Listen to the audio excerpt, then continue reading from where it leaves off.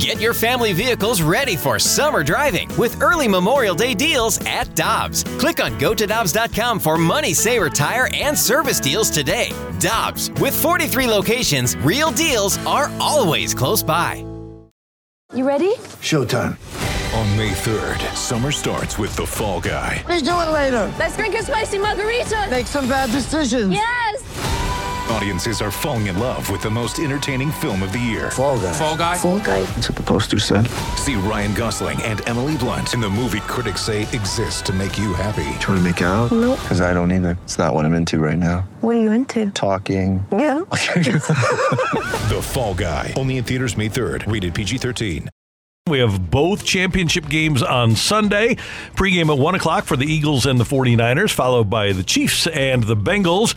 And we head to the Brown and Crouppen Celebrity Line. Our friend Ross Tucker of the Ross Tucker NFL podcast joins us. Ross will be on the call of that Eagles-49ers game. Good morning, sir. How you doing?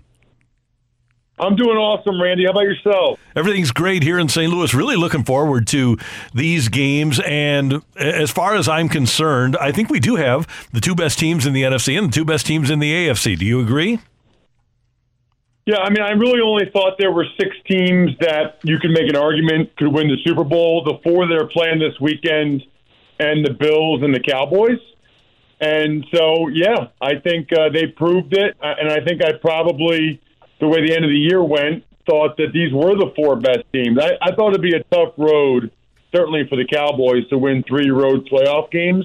And I thought the Bengals and Bills were about even. I was on the sideline for that game and pretty surprised with the ease with which the Bengals won that game. Was not expecting that. And it was a weekend where the big guys won, and the big guys are going to. They always. You're a big guy, so you get it. They play a role. We tend to, I think, as a football society, focus in too much on the quarterbacks. But that being said, the Eagles are 15-1 when Jalen Hurts is starting games for them.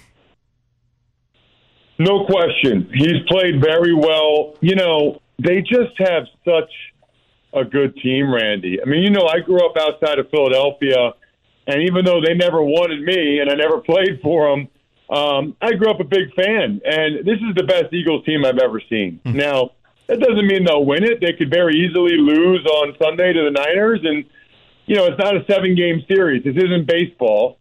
If it were, I think the Eagles would probably win the whole thing. But it's a 1-game scenario. But, I mean, Randy, they have essentially 18 of their 22 starters are Pro Bowlers or Pro Bowl alternate players.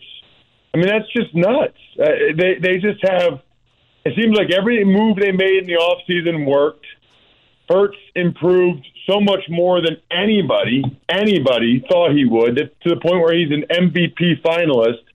It's just kind of one of those years where everything's come together.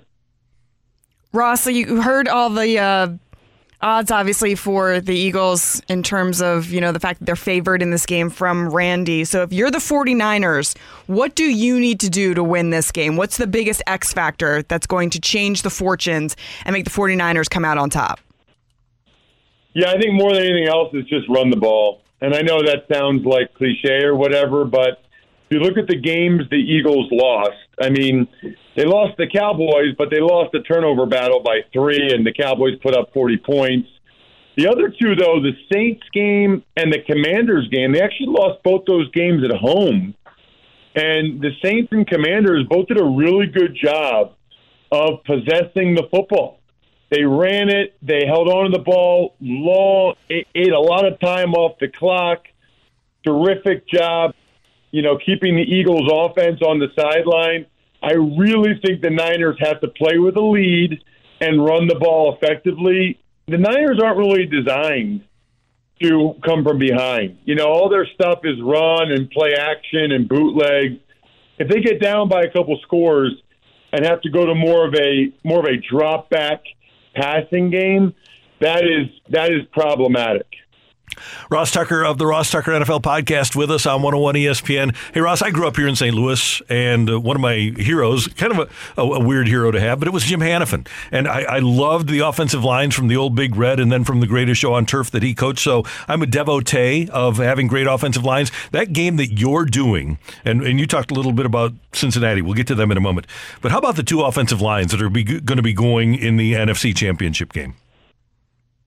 Yeah, I mean, the Eagles have the best offensive line in the NFL. It's just nuts. I mean, the right tackle and center are both Hall of Fame caliber players, and Jason Kelce and Lane Johnson.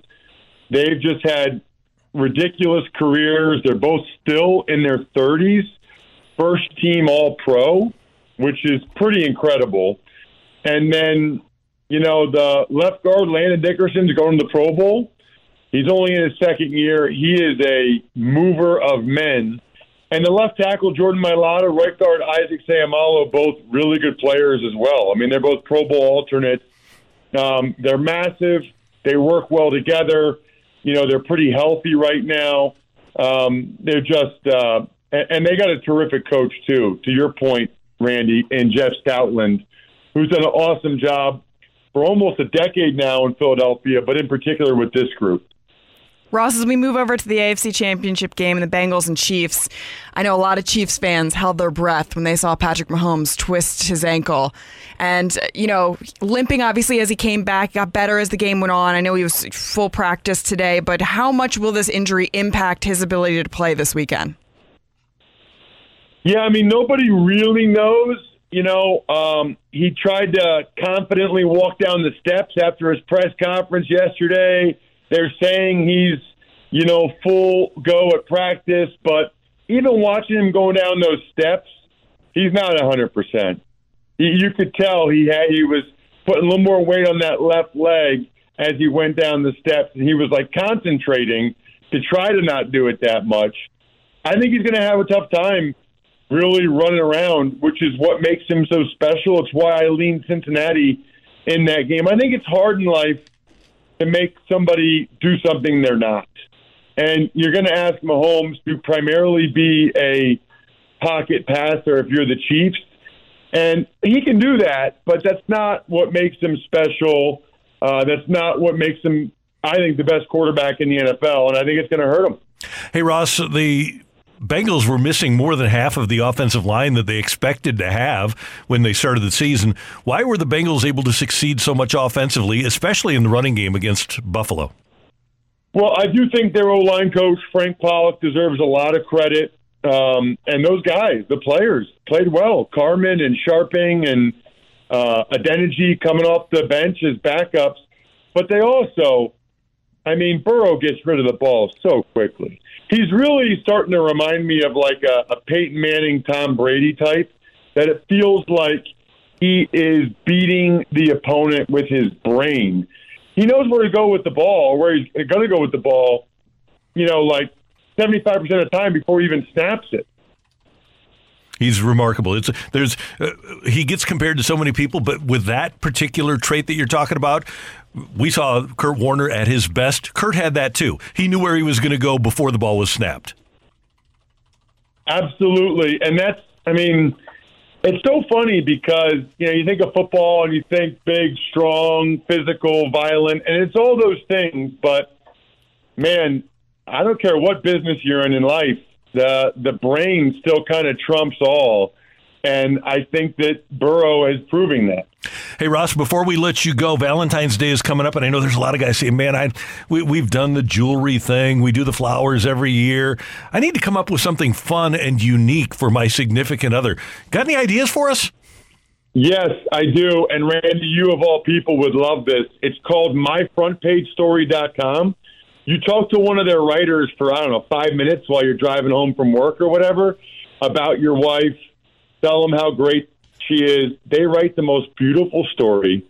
Looks like it's on the cover of the newspaper. It's framed, has pictures of her or you and her and the kids or whatever. And it's just so cool when you hand it to her. She'll open it up. She won't even know what it is. She'll be like, what is this? And just to be able to say, Randy, hey, honey, I want to do something special for you, so I had a story written about you. that just sounds like the most romantic, unique gift. Like, wait, you had a story written about me? And then she actually reads the quotes where it's like, I just never thank her enough for all the little things she does for me and the kids. Like, I've seen a bunch of videos now, Randy. They cry pretty much every time, like happy tears. Like it really is an amazingly, especially with it seems like the older people are, the more they love like the newspaper. So to be able to read it in print, it's just extremely powerful.